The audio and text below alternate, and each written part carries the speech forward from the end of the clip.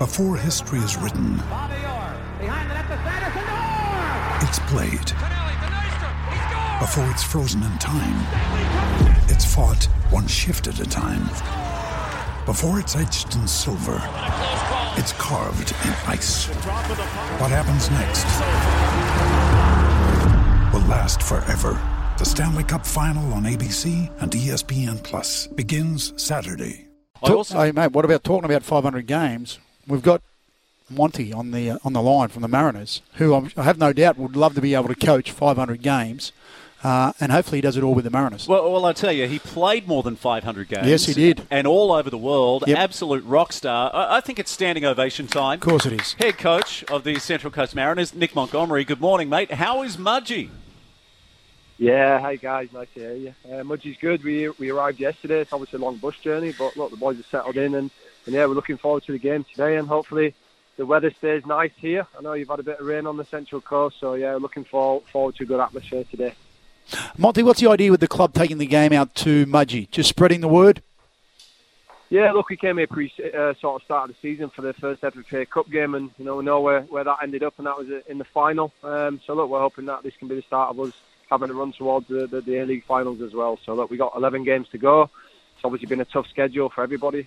We arrived back from Perth, but yeah, look, to bring the game here, we've got a really good support base here. I've been numerous times while I was playing. Obviously, I'm now coaching. So yeah, look, hopefully it's an opportunity to bring an A-League game out to a regional town and put on a good show today for the locals. I know you were bitterly disappointed with the first 45 in Perth. There was a world-class penalty stop by Mark Birighitti in front of his home fans in Perth, but you must have been glad to come away with a point. Yeah, look, you know what, after the game, when you're coaching or playing, whatever, sometimes you get caught up in the moment. Yeah, I was disappointed with the first half. I thought, we didn't play as well as we can and have done as a team. I thought we were a little bit disjointed. We gave them a little bit too much joy in wide areas, and from that, they got quite a few corners and momentum built. But look, second half we fixed it and made a few changes, and I thought second half we were probably the better team. So look, looking back on the game, obviously we were lucky to go in 0-0 at half time. If you're going to give a team, I think we gave them 8 corners in the space of 10 minutes. So fortunately we defended them really well, so that was a real positive. But we have a lot of young players. A lot of them have never even flown out of New South Wales, let alone flying to Perth. The 3-hour time difference. So when you factor all that in, at the end of the game, I was proud of the boys for hanging in there and being resilient and defending well, and yeah, to get a point is a good result, always away from home. Yeah, mate, your last game against the MacArthur was a 3-3 draw. Obviously looking to score those goals again, but trying to reduce the number of goals conceded. Yeah, obviously, if anyone watched that game, it was two probably goal of the season efforts from Tommy Orr and Craig Noon. So look, normally that doesn't happen, in one game especially. But sometimes, Butch, you can't help but just applaud a strike like that, and then for them to get the equaliser in the last minute with a strike like that, if that was me as a coach, I'd be absolutely delighted. So, at the end of the day, it's it was 2 points dropped in that game, and today we've got to try and get 3 points. Yeah, and their form's been a little mixed, Michael. They had a win against the Wanderers, but they've lost against both Melbourne teams, City and also Victory. Monty, one of the best stories of the week is the defender out of Palm Beach Soccer Club on the Gold Coast, Kai Rolls, called into the Socceroos squad. The good news is, though, he'll be able to play in Mudgee and then goes into camp with the Socceroos ahead of that massive, absolutely huge clash against Japan next week.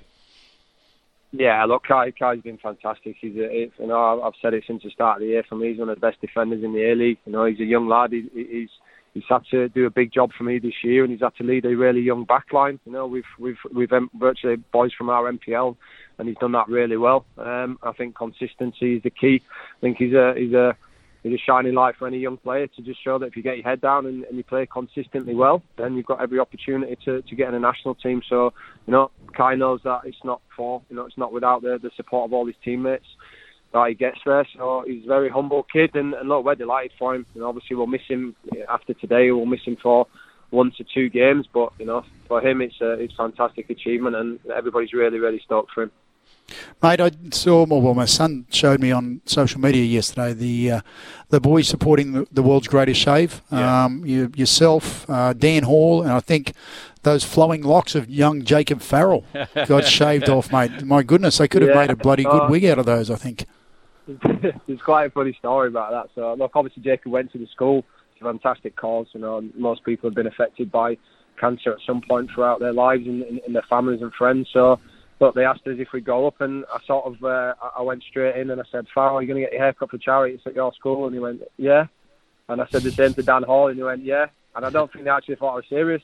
And straight away I said, I've got you Dan Hall, Jacob Farrell, and I think I said Lewis Miller at the time, who didn't have any hair.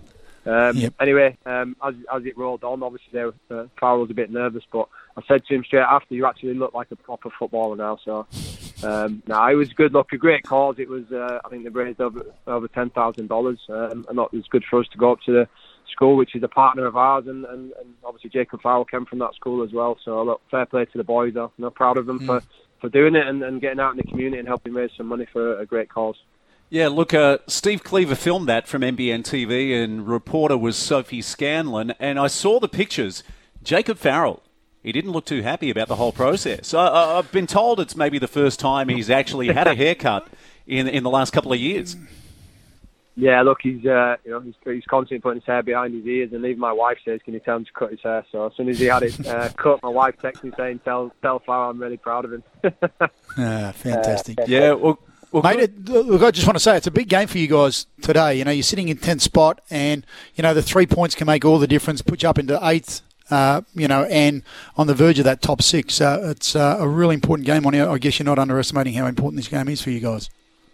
No, I'm not underestimating it. You know, like I said, it's been challenging for everyone. We've still got a couple of games in hand on teams above us. So, You know, you want to win every game. For us, it's a home game, but it's obviously in Mudgee we've taken it regional.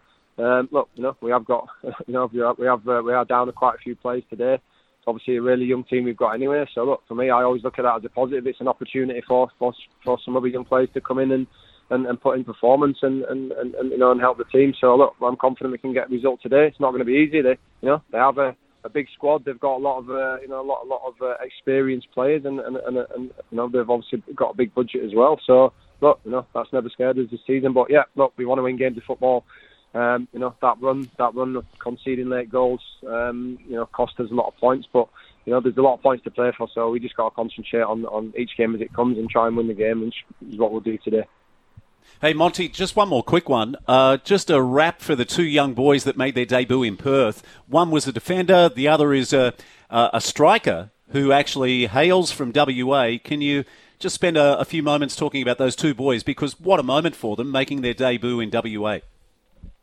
Yeah, look, James Bayliss, he's been at the academy for a long time. Obviously, local boy from Terrigal. So for him to get his starting debut, I thought he did really well. They say tough, flying to Perth, 3-hour time difference, and then making his debut. But I thought he did really well, especially second half.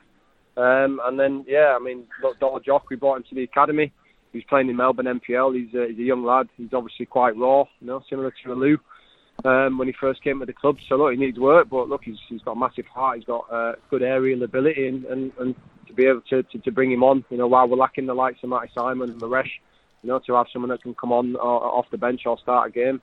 Again, for him, it's been a big journey. 5 years ago, he wasn't playing football, and then he makes his debut in Perth, his hometown, in front of his family and friends. So, special moment for him. And yeah, he's a good kid, and he'll work hard, and no doubt we'll see more of him.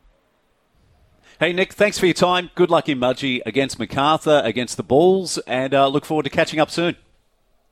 Cheers, guys. Thank you.